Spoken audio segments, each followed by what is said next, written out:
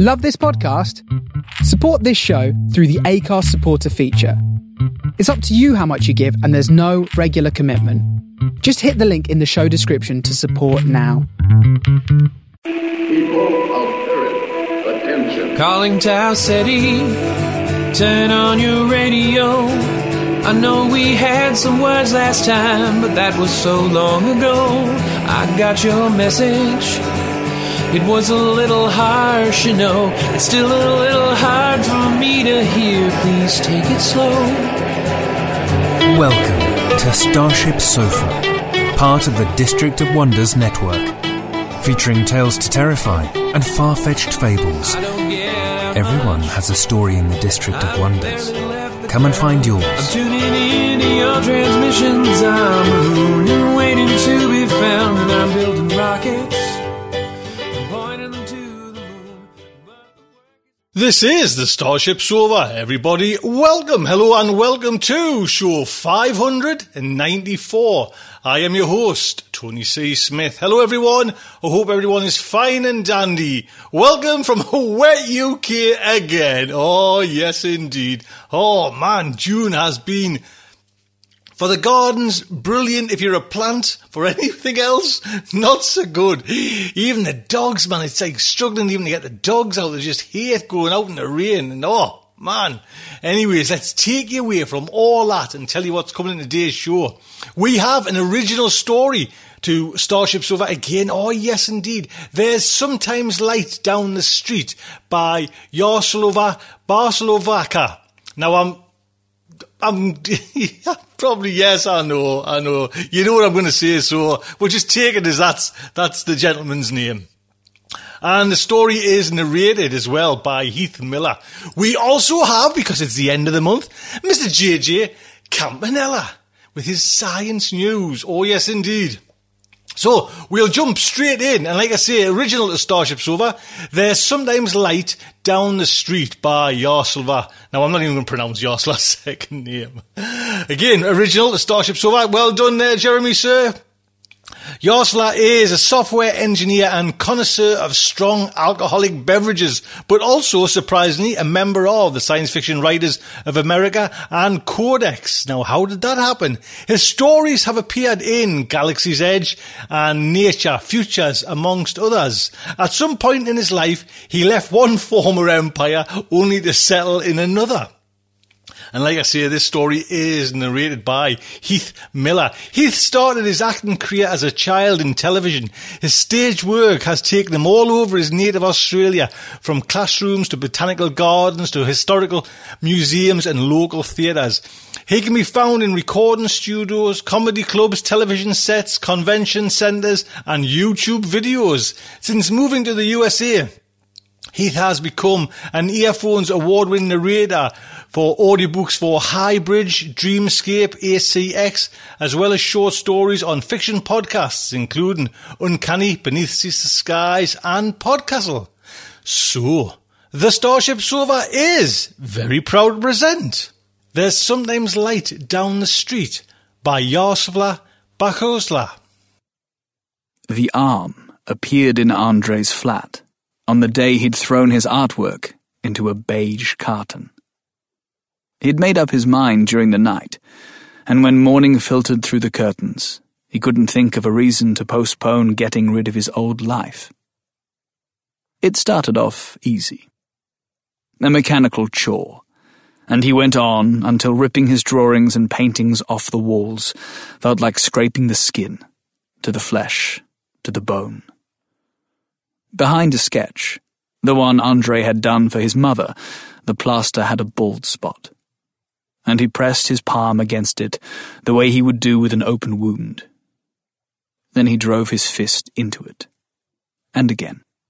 The last piece to land in the carton was a drawing he'd sent to the Krakow Academy, a boy and his dog. 4 years on, and closing his eyes, he could still see the letter, the word rejected, buried underneath all the fineness and the antiquated calligraphy. When there was nothing left, and the wall stood bare, he stared at his right hand, bringing his fingers together as though holding a brush. Phantom limbs, phantom pain, phantom dreams. He should have listened to Evelyn. He should have stopped after that rejection letter. Forget it. Forget it. It's over. Forget it, he said, and wondered if he ever would. In the evening he came home from work, armed with 2 bags, one with groceries and another with twin bottles of Slivovitz. He was about to remove his shoes when he realized something was off. The orphaned walls? No, he thought, glancing past the end of the corridor. He walked into the living room, and that was when he saw it. An arm sticking out of the wall, cut off just above the elbow. A woman's arm. Watercolour pattern of veins, thin wrist like a plaster cast. In the evening's light, the wall itself resembled diseased skin that had grown a pale, unnatural appendage. It's a mould. A prank. Slender fingers twitched, and the hand patted the wallpaper, feeling it. Andrei blinked, stupidly. After the red ebbed from his eyes and his heart picked up a frenzied pace instead of "you're gonna get a coronary one," his brain attempted to rationalize the situation. It could still be a prank. Someone must have hidden behind the wall. His friend Marek hadn't really flown to Portugal, or had put someone up to a stunt. Heels against the floor moulding, Andrei skirted the living room to slip into the kitchen. Grey mound of dishes in the sink, a tea kettle on the stove, a flat window, doorway into the evening. Nobody crouched on the wall's other side. The arm protruded from nowhere. Iciness spilled into his fingers in pinpricks. He grabbed the door frame and stumbled back into the living room. What the hell is this? He froze, staring at the arm, and then stomped his foot at it. What the hell is this? There was no reaction. He fished out the phone from his pants and, on the 3rd attempt, dialed his fiancée's number. Hi, what's up? Evelyn. The words swarmed in his head. What should he tell her? She started talking, and for a brief period he couldn't register what she was saying. The conference has been humdrum, but we're actually on a high-altitude glacier here. Summer skiing, imagine that. That's the Austrian Alps for you. Evie, he said. Yes? Something's happened. I don't know what's happened. Don't tell me you haven't been watering the tulips. Oh, by the way, good that you're calling. I have a wonderful idea. We should come here in winter. I mean, it's pretty amazing as it is, but imagine how much better it would be in December or January. We could even celebrate Christmas here. I hear lots of folks do that. The arm kept still. Without thinking, he said, I don't enjoy skiing, Evie. I don't understand it. What the hell should he tell her? That there's a part of a human body sticking out of the wall. You always say so, but I've no idea what that means. How can one not understand skiing? It's healthy, it's fun. High altitude, but you can't see the dome over Russia from here. It doesn't spoil the view if that's your concern. And the convention centre has offered all the people at the conference a discount for the next stay. Discount, yes. You're doodling, right? You sound distracted. Slowly, eyes fixed on the arm, Andrei lowered himself on the couch. I always know when you're doodling, darling. You can't draw. You don't have the skill. I've been telling you this for ages, even before you got the expert opinion. It's a stupid dream anyway. You know I mean well, right? Evie. Listen, I need to run. Have you been watering the tulips? Promise you'll think about the Alps. Short beeps. Andrei had no fear of spiders. But he'd read somewhere that 2 types of arachnophobics existed. The monitors wouldn't let the spider out of their sight. The blunters would stick their heads in the sand. Well, at least he wasn't a blunter. The hand patted the wall again. Thoughts pushed their way out of his subconscious. A random crowd, an after-image of the last sketch he'd thrown into the carton. A boy and his dog. The fact that he'd wanted to call Evelyn in the morning to let her talk him out of throwing away his dreams. Why would she? She was the one who handled practical thinking in their relationship, who knew about discounts. Doesn't matter. Doesn't matter. Concentrate. The silence was a thick soup, clogging his ears, trying to keep his knees from buckling. Andrei approached the wall. It was definitely a woman's arm, fine, shapely. He touched the back of the palm, and it shivered at his fingertips. Shit. He stifled the impulse to recoil. You aren't a blunter. That's all right. We're all monkeys. We're afraid of unusual things. A visceral reaction. She might be just as confused. When he took the hand, its fingers squeezed his. A warm, soft hold. Human. Carefully, Andrei freed himself and pushed a telephone table over from the corridor. It would have been easier to pull, but letting the arm out of his sight made him aware of every inch of his own back. Imagination presented him with a picture. The arm grabbing the pen he'd laid on the table and stabbing him with it, thick crimson beading the blank sheet of paper. He straightened, instinctively covering the veins on his wrist. Come on, old boy, come on. Are you a man after all? What can she really do to you? On stiff legs, he took a step toward the arm, picked up the pen, slipped it into the woman's fingers. The hand shivered and, in nervous strokes, produced a sentence in a language composed of distant school memories. The woman wrote, in Russian, I'm afraid.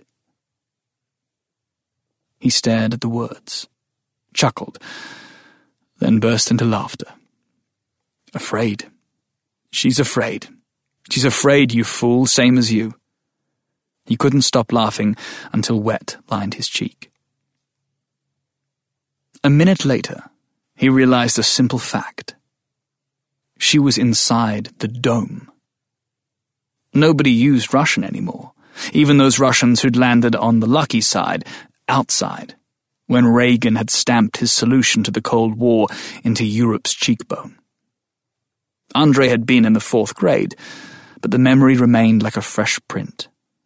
A week after the tear down this wall speech at the Brandenburg Gate, he'd woken up to the bedroom singing in a low hum. The whole of it, the ceiling, the floor, the walls. His parents dragged him out of the flat and into the sea of cloned pale faces. Hushed voices repeating, earthquake, earthquake. But it wasn't an earthquake. Rather something colossal being born hundreds of miles away. Only one recording survived the event, captured by a military camera at a border town. A film reel marred by radiation sparks, an ink wave cropping up, devouring the picture, working its way towards the graphite of the clouds. What had astonished Andrei back then was the speed, an almost apathetic crawl of the black edge, like a tiger circling its prey. It took a full 10 minutes for the dome to close at the tip. A sarcophagus. Russians had raised one over Chernobyl's nuclear plant. Reagan had raised one over Russia's European half. Andrei exhaled. He wasn't simply communicating with a disembodied arm. He was communicating with a living, breathing person in the dome's belly. He'd had only one operation in his life, but he recalled the sensation that went with inhaling the anesthetic gas. Finding himself at the end of a tunnel, white, sweating walls spreading, then squeezing around him. The room pulsed in the same way now. Afraid he would faint, Andrei threw open the window and pressed his fists into the sill. Inside the dome, a place that had stayed hermetically sealed for 2 decades. He could see himself landing interviews, late-night appearances, a spot on the evening news. People in the street below, a girl in a flowery dress, a fellow glued to his phone, well on his way to becoming a hunchback, an old lady with a pug, like a smaller version of herself. They had no idea what was happening 3 stories above them. A plane was drawing a chalk line across the evening's pink. I'm afraid, in uneven strokes. He glanced back at the arm. How much time had passed? 5 minutes. The woman must have been waiting for something, a reassurance, a response. He could try scribbling an answer, although he'd last written in Russian in school, in a different Europe, in the 80s. But obviously she wouldn't be able to see anything. Andrei wandered to the table and touched the paper. The word afraid, tracing the ink trails. An amalgam of shapes, nothing but lines and curls. Then he gasped, and traced the letters again. He hunched over, put the pen into the woman's fingers again, and, guiding her hand, slowly outlined, I'm afraid, too. She had an elegant forearm. Elegant, but pale. It wouldn't have looked out of place on a Grecian statue. Her muscles flexed. You wrote me too? Yes. Perhaps his Russian teacher hadn't been so bad after all. Please, call 03. I don't know what's happening. I'm in Podolsk. Parkovia, Ulitsa, 13. Podolsk. So really inside the dome. There was nothing Andrei could do for her. No one to contact. They could as well live in different worlds. I'm in Poland, he wrote with her hand. He had to repeat it for her to understand, and he knew she'd understood because her fingers spasmed. He managed to catch the pen before it rolled off the table. After a while, her fingers felt for the pen again. Could you stay with me? Andrei exhaled. What's happened? What's happened to you would have taken twice as long to say. He had to make the communication on his side less cumbersome, and cutting back on words was one way to do it. Don't know.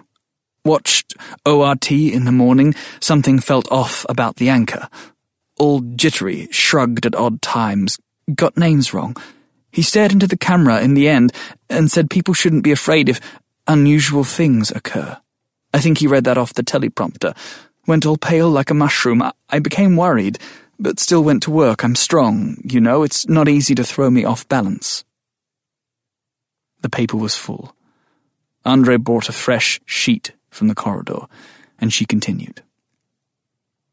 On second thought, that was really funny what I wrote. I'm so off balance now. You're holding up well. Thanks. And thanks for staying with me. So I come home after work, go into the kitchen, open number 3. Number 3? Yeah, number 3. The feast of feasts. Canned food. We have 4 types. Number 3 is vegetables we can still grow. 20 years under the dome, you know, not many options left. I'm sorry. Shouldn't be. Not your fault. I start eating, I munch, and there's a hissing coming from behind. I turn, and the wall. Pitch black, some substance snailing down as if the plaster were melting. Andrei hesitated for a second, and wrote, Wow. My feelings, exactly. Got funny thoughts at that moment. People always get those in times of stress, no? Can you imagine, I was asking myself if my neighbours from above had spilled a can of resin, if I should talk to them. And then I thought, why not touch the stuff, see if it's really resin? And it sucked in my arm. The woman's fingers trembled. Have you tried pulling back? Pause. I don't understand what you've written. Can you call help? No. Wait. Let's do the following. I write a word and you repeat it, okay? Then you write something. I need to get used to your handwriting some more. Okay. I can't think straight right now. Maybe you start? Andrei chuckled. The person on the other side of the curtain always seemed stronger and more composed. He was an empty shell, he said to himself. A daydreamer, a failure. He wouldn't know how to begin any better than her. On the eve of his first date with Evelyn, it was she who'd suggested he needed a coffee. Guilt nibbled at him gently at the thought of Evelyn, the physical contact, the warmth of the woman's skin under his palm, the faint smell of perfume when he ran his fingers over his forehead, like foreplay for a sexual act that would never come. But then again, in reality they weren't doing anything wrong, were they? Dusk, he wrote. Dusk, she echoed. Terracotta. Florence, he thought. The city of painters he'd always wanted to visit. The red-headed city bathing in sunlight bouncing off terracotta roofs. Andrei threw a glance at the carton where his sketches lay buried. Terracotta posed a problem, though. It took them 5 attempts to work their way through it. He found he needed to put in additional effort when writing R's and T's to get them intelligible. She, on the other hand, now that she'd calmed down, her letters curled into full round contours, her A's ending with upward flourishes. Cobblestone, he wrote. Cobblestone it is. Water.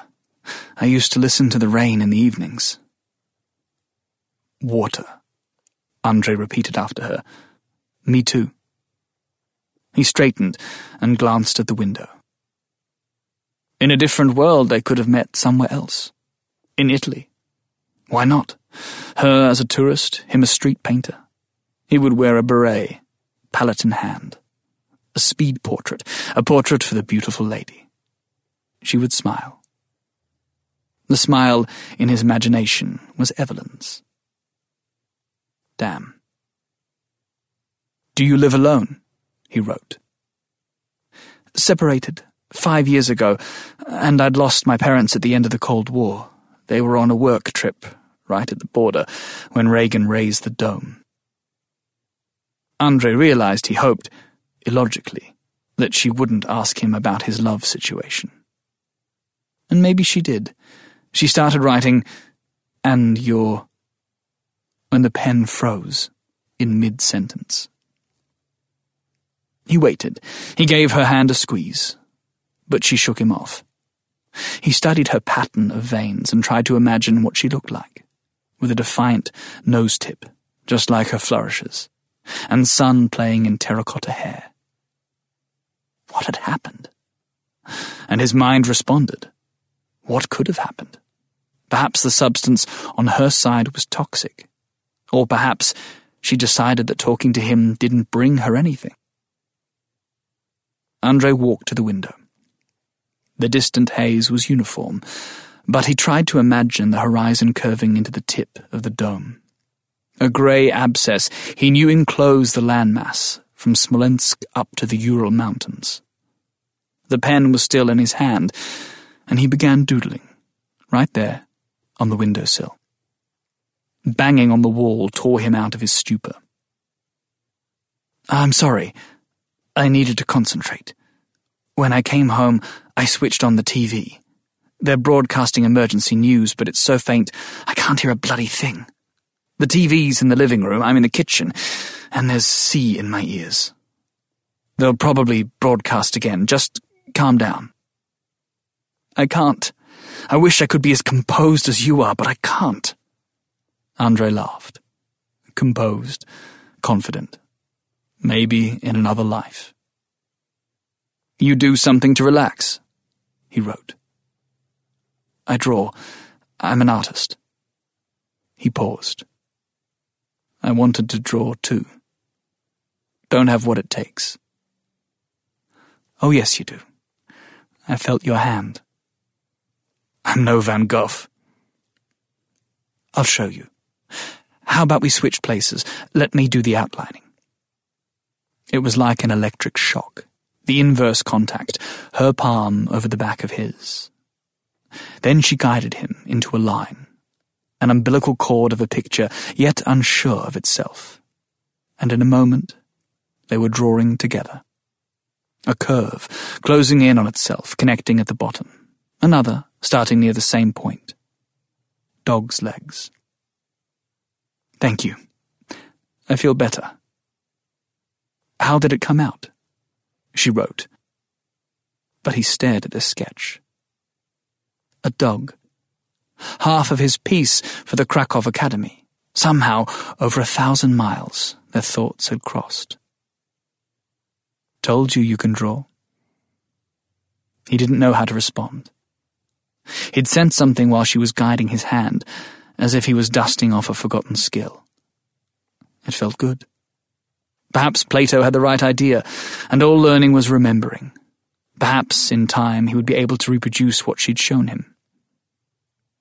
Oh my, she wrote. I can hear it now. I think they've cranked up the volume in the studio.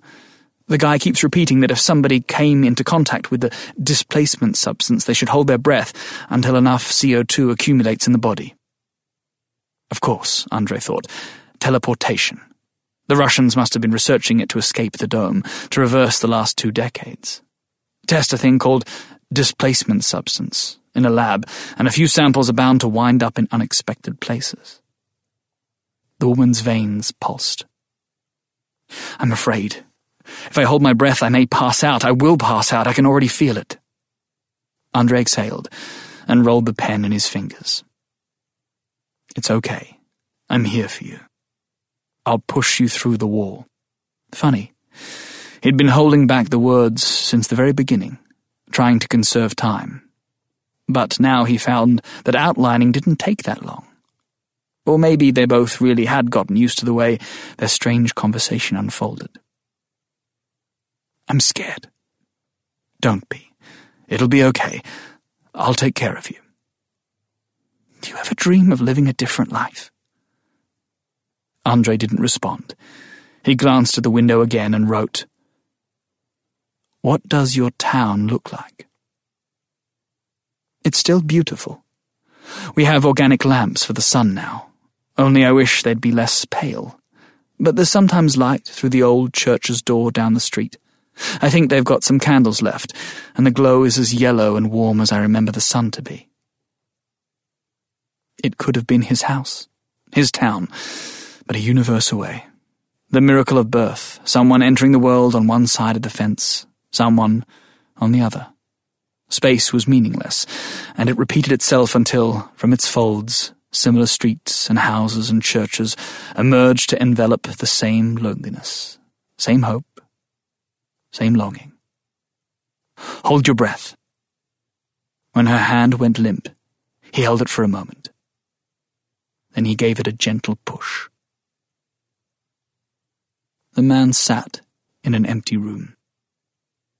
Next to the couch stood a beige carton, half concealed by the shadows which stretched over the floor and the wall. The phone rang. Hi, it's me again. The evenings are something here. Josephine drove us to a country shank for dinner. I guess I ate more than I can allow myself in a month. Did you think about the Alps? We can fly here in the middle of December. If I reserve the rooms tomorrow or the day after, we can still make it. We can use that discount. The man kept silent, studying the sketch of a dog. Then he laid the phone, which was still talking, next to him, put the pencil to the paper, and started drawing a figure of a boy. And there you go. Don't forget a copyright is Yaroslav. Thank you so much, sir. And Heath, that is extraordinary. Thank you so much. We'll have a lot more of your voice on the show, if you don't mind. And well, end of the month. Mister, come on, dust him down, brush him up, push him up to the front of the stage. It's Mr. JJ Campanella with his Science News. Jim, sir. Greetings and bibulatory ejaculations, my proto-anarchically vulgarinous listeners, and welcome to this June 2019 Science News Update. I'm your host for this completely puerile science podcast segment, Jim Campanella. So, we are going to go back to the standard old format this month. So much so that, yes, I'm going to start with Idiot Scientist of the Month. Unfortunately, it's very sad, but we're going to return to the story of Jianku He of China. I thought we were over and done with that story. I had the mistaken belief that he was off the board and could do no more harm than he has already done. And of course, as I am much of the time, I was wrong. He may be done with his public research and may be locked up by the Chinese government, but he is still reaching out and making lives more crappy. Now that takes real talent. For those of you who are not regular listeners and do not remember Jianku He, the man shocked the world last year by editing the genomes of two twin girls. He explained that the DNA edits would protect the babies against HIV infection once they grew up. And to do this, he edited their DNA and altered an HIV receptor protein in the girls called CCR5 so it would not allow HIV to attach to it. Not only was this brain-dead reason for messing with human genomes widely denounced by the scientific community as utterly unethical and kind of pointless, but new research suggests that the mutations may actually shorten the lives of the poor girls who are He's victims. This is just wrong, and it upsets me quite a bit. The new paper was published in Nature Medicine and is entitled CCR5 Delta 32 is deleterious in the homozygous state in humans. The work came out of the lab of Dr. Rasmus Nielsen of UC Berkeley, and his group employed genotyping and death register information from 409,000 individuals in the UK Biobank to investigate fitness effects of the CCR5 Delta 32 mutation. In other words, he checked to see how well did people survive who had the same mutation that idiot He put into those little girls. Well, studying the record, Nielsen found that people who had two mutated copies of the gene had a significantly higher death rate between the ages of 41 and 78 than those with one or no copies. The authors estimate, quote, there is a 21% increase in the mortality rate in individuals who are homozygous for the Delta 32 allele, unquote. Nielsen says specifically, beyond many ethical issues involved with the CRISPR babies, the fact is, right now, with current knowledge, it is still very dangerous to try to introduce mutations without knowing the full effects of what those mutations do. In this case, it is probably not a mutation that most people would want to have. You are actually, on average, worse off having it. So previous studies have associated two mutated copies of that gene, CCR5, with a fourfold increase in the death rate after an influenza infection, and higher overall mortality rate may reflect this greater susceptibility to death from flu. But the researchers say there could be any number of explanations, since the protein CCR5 codes for, and which no longer works in those having a mutation in the copies, is involved in lots of body functions. Nielsen adds, quote, because one gene could affect multiple traits, and because, depending on the environment, the effects of a mutation could be quite different, I think there can be many uncertainties and unknown effects in any germline editing, unquote.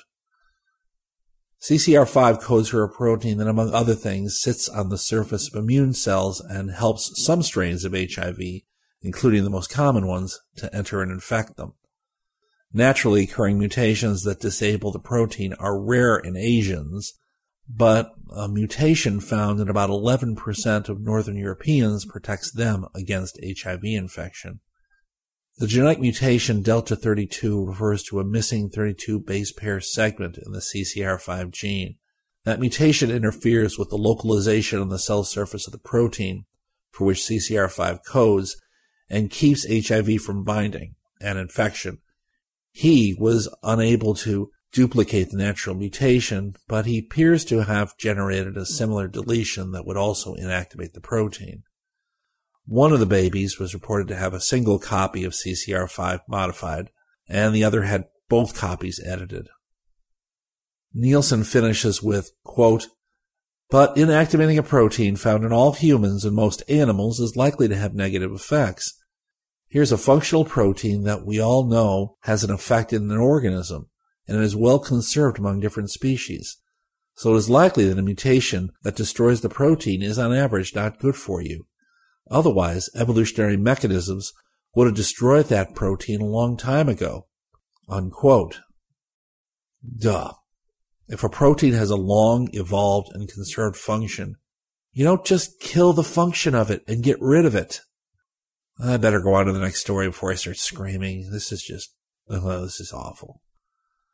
Let's move away from biology for a second so I can cool my jets. Yeah.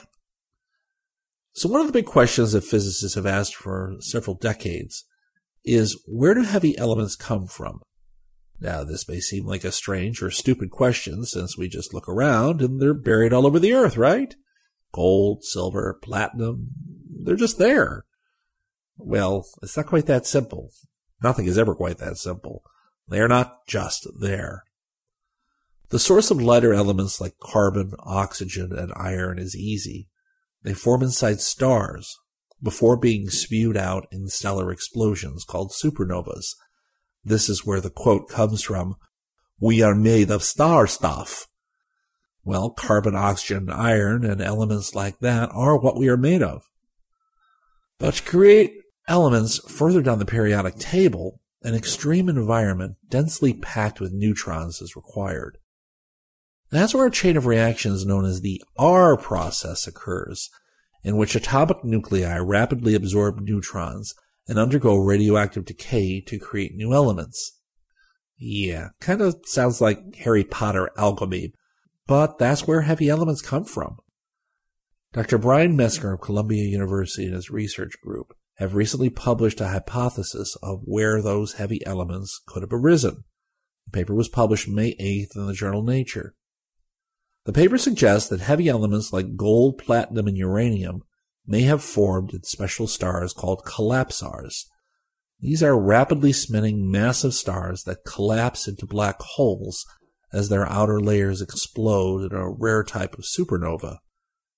A disk of material swirling around the new black hole as it feeds can create the conditions necessary for that astronomical alchemy that I mentioned earlier.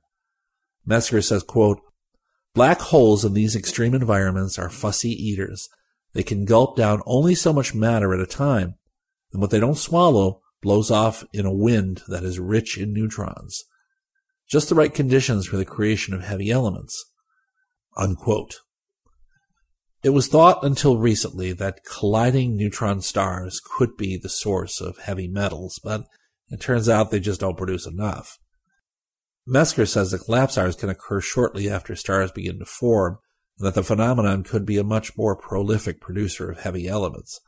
A single collapsar might generate 30 times as much R-process material as a neutron star merger, and could generate a few hundred times the Earth's mass in gold. The researchers report that collapsars might be responsible for 80% of the R-process elements in the universe, with neutron star mergers only making up about the last 20%. Next story, and frankly this one terrifies me. Sunscreen may be a two-edged sword. Let me explain what I mean. On May 6th, researchers at the FDA revealed the results of a small clinical trial designed to test how 4 of the most common sun-filtering molecules on the market behave when they've been sprayed on or rubbed in. The results, published in the Journal of the American Medical Association, show that contrary to what sunscreen manufacturers have been saying, UV-blocking chemicals do seep into our circulation. Now, don't freak out and toss your tubes of sunscreen quite yet. There's no evidence so far that they're doing anything harmful inside the body, but the revelation will have serious impacts on sunscreen manufacturers from this point going forward, and may change what options you're going to find on the drugstore shelves before the year is out. Primary researcher Dr. Teresa Michel, director of the FDA's Division of Non-Prescription Drugs, says, quote, everyone had always thought that because these are intended to work on the surface of the skin, that they wouldn't be absorbed. But they are, unquote. Michelle's team found that it only took a few hours after the application of sunscreen for the chemicals to infiltrate the bloodstream and shoot up to concentrations above the FDA's toxicology threshold. Doesn't that make you feel all warm inside?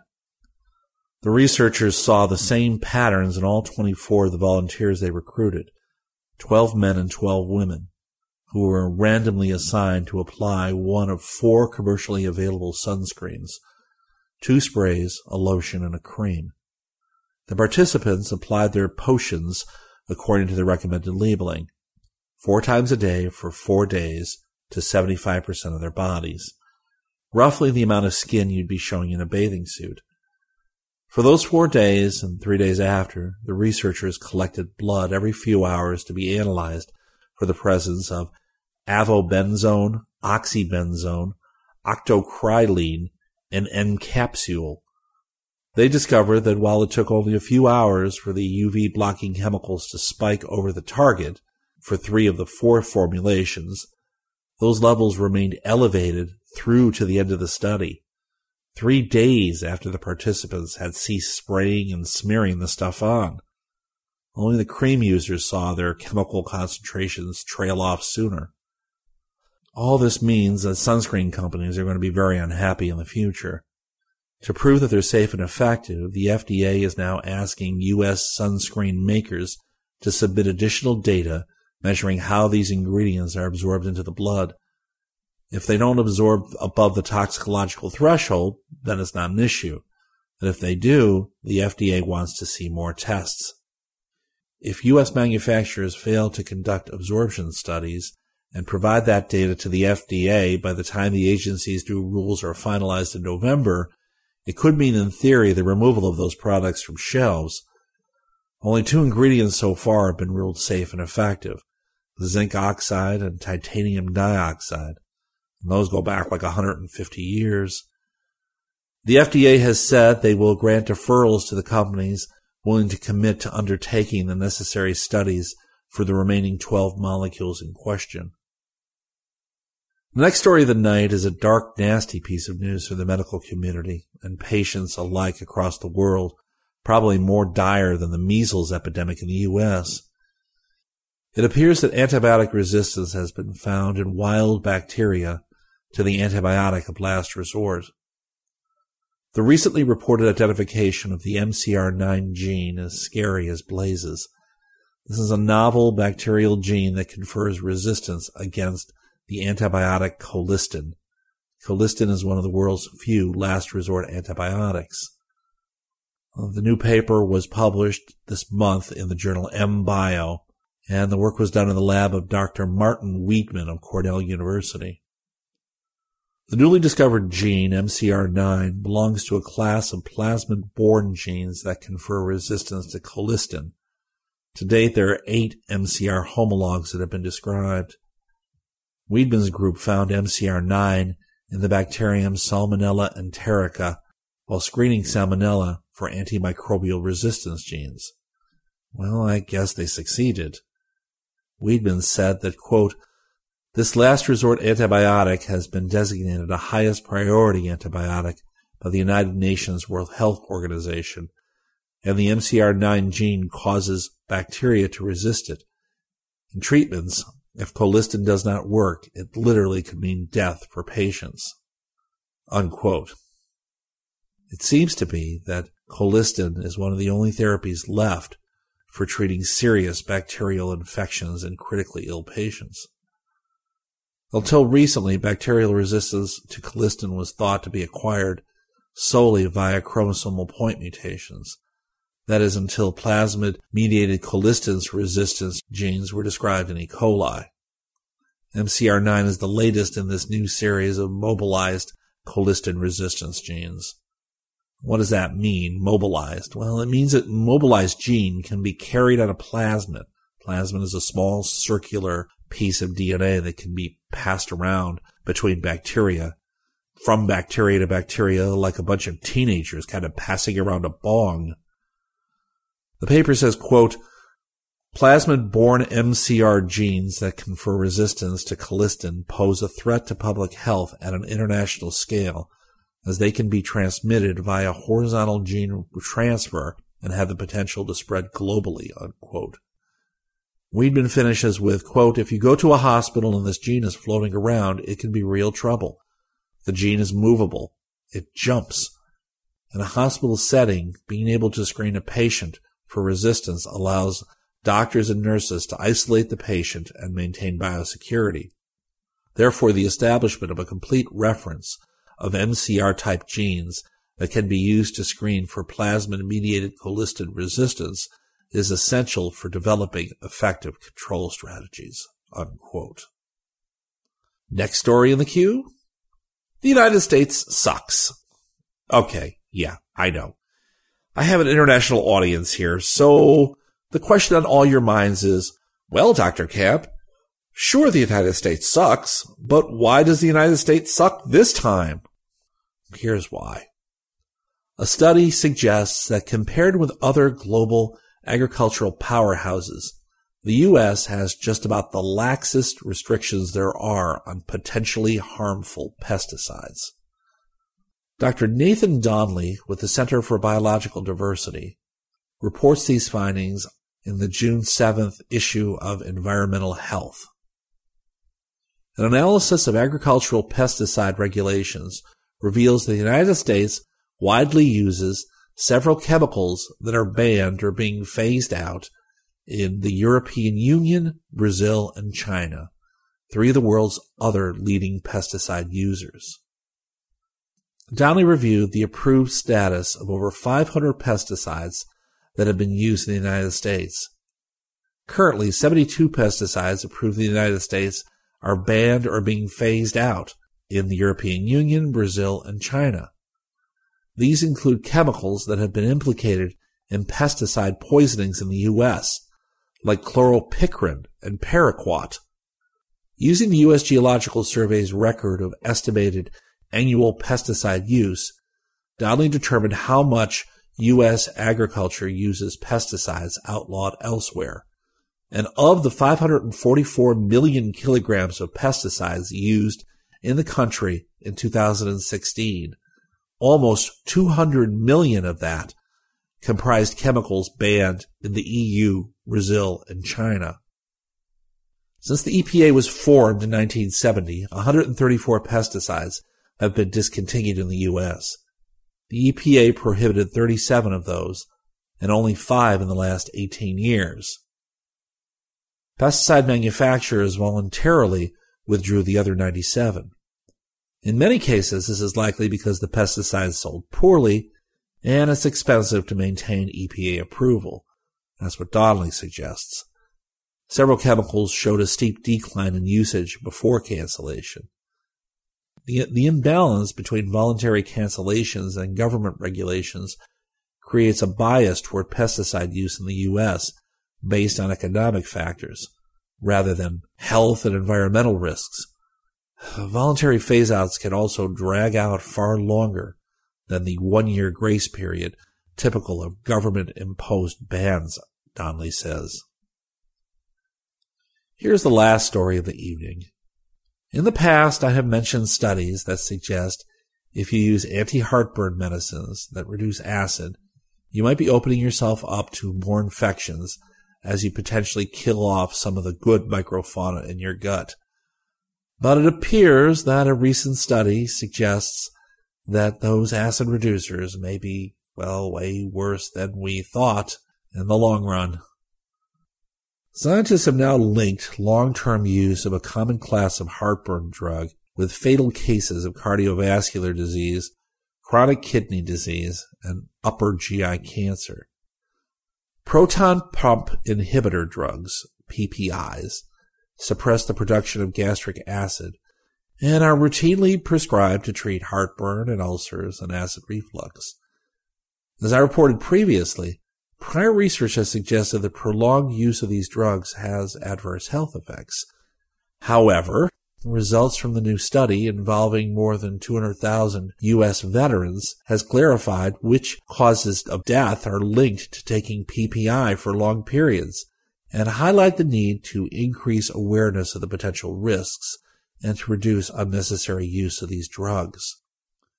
Dr. Ziad Al-Ali of Washington University's School of Medicine in St. Louis published this paper in the British Medical Journal this month. Al-Ali says that, quote, taking PPIs over many months or years is not safe, and now we have a clearer picture of the health conditions associated with long-term PPI use. Here's the real problem. This is a very commonly used drug. PPIs are prescribed to more than 15 million people in the U.S., and millions more purchase PPIs over the counter and continue to take the acid-suppressing drugs over the long term without any medical supervision. That includes many blood relatives of mine, since gastric reflux seems to run in my family. Multiple studies have linked PPI use to serious effects, including infections and cardiovascular disease and kidney disease and pneumonia. Prior research by Al-Ali's group found PPI users are at an increased risk of mortality. What hasn't been understood is which specific causes of death might be associated with taking PPIs. The paper says, quote, we have finally produced a detailed quantitative analysis of the specific causes of mortality that can be attributed to taking PPIs, unquote. To look at this in more detail, the team turned to medical records held in the U.S. Department of Veterans Affairs database, and they looked at data acquired between 2002 and 2004, and they identified 157,000 people, primarily Caucasian men aged 65 and older, who had been newly prescribed PPIs, and another 56,000 who had been newly prescribed a different type of acid-suppressing drug known as the H2 blocker. All 214,000 patients were then followed up for the next 10 years. After controlling for potentially confounding factors, the researchers found a 17% increase risk of death in the PPI group when compared with the H2 blocker group. Death rates for PPIs were 387 per 1,000 people, and death rates for H2 blockers were 342 per 1,000. This equated to an extra 45 deaths attributable to long-term PPI use per 1,000 people. Al-Ali comments on this result by saying, quote, given the millions of people who take PPIs regularly, this translates into thousands of excess deaths every year, unquote. When the researchers looked at specific causes of death, they found that PPI use was linked with deaths caused by cardiovascular disease, chronic kidney disease, and upper GI cancer. When I read that, my immediate response was, what? I thought people took these drugs to reduce the probability of getting lower esophageal cancer. And what, now they're getting upper GI cancer instead? I don't know. All of this makes me wonder whether stomach acid isn't probably more of a good thing to have, at least at normal levels. The study also found that more than half of the people in the PPI group were prescribed drugs without any documented gastrointestinal indication that would suggest the drugs were medically required. That was the other point at which I said, what? Among that group of individuals, PPI-related death rates were even higher from heart disease and chronic kidney failure and stomach cancer than they were in the other group. These are really ugly statistics. Al-Ali says of this, quote, most alarming to me is that serious harm may be experienced by people who are on PPIs but may not need them. Overuse is not devoid of harm, unquote. Another finding is that prolonged use of even low doses increases the risk of death. This suggests that any prescription of PPI should be limited to patients for whom the benefits will outweigh the risks, and for as short a treatment time as possible. There should also be more effort to be made to make people more aware of the potential dangers of using PPIs over the long term. Al-Ali finishes the paper with, quote, efforts to target and reduce prolonged use of prescription PPIs without indications and to curtail extended use of over-the-counter PPIs might be a good approach, unquote. Oh, man. I'm just happy no one has implicated Tums in all this as being dangerous. I stopped using PPIs a while back, but I don't know what I'd do without my Tums. Well, that's all for me for now. Ask your doctor if PPIs are right for you. Stay out of the sun entirely if you're a sunscreen addict. avoid bacterial infections, since your options seem to be running out. Keep watching the skies. And I hope I've inspired some of you. Until next time, this is Jim Campanella. And there you go. I thank ye. Jim, you are a star, sir. Each year, he's pretty much turning them out, lad. Thank you, lad, Jim. It's a pleasure, total pleasure. So that is today's show. I hope you've enjoyed it. It's just great having like originals to StarShipSofa. That's it's fantastic. It's a lot of work for like Jeremy and Gary, but we find it's worth it. If you want to support her and get more original stories, that would be awesome. Pop over to Patreon or PayPal. You will be very welcome. Until next week, just like to say good night from me. This presentation has been brought to you by the District of Wonders Network, dedicated to podcasting the finest genre fiction. You can learn more about the District of Wonders and their many literary productions at their website, www.districtofwonders.com. Thank you for listening.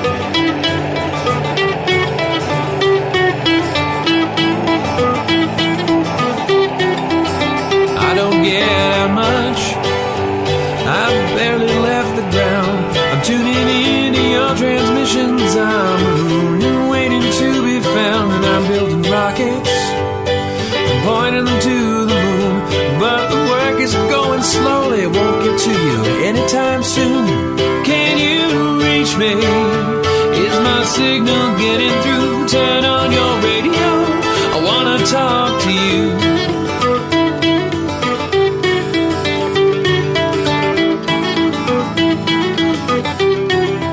Signal's going light speed. By the time I get my say, I might already be on to you and on my way. But you're so far from here, and at best I'm moving slow. So I'm waiting on your call at home with nowhere to go. Can you reach me? Is my signal getting through? Turn on your radio.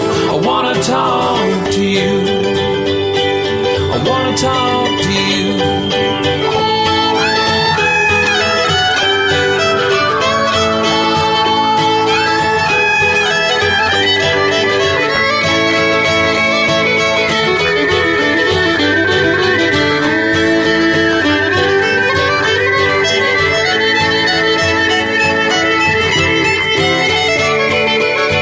If books were rocket ships, I'd be on my way. If I could cast myself on a radio wave, I might get to you someday. If books were rocket ships, I'd need only the will to fly. I'm still building word by word, and I'll get out there by and by.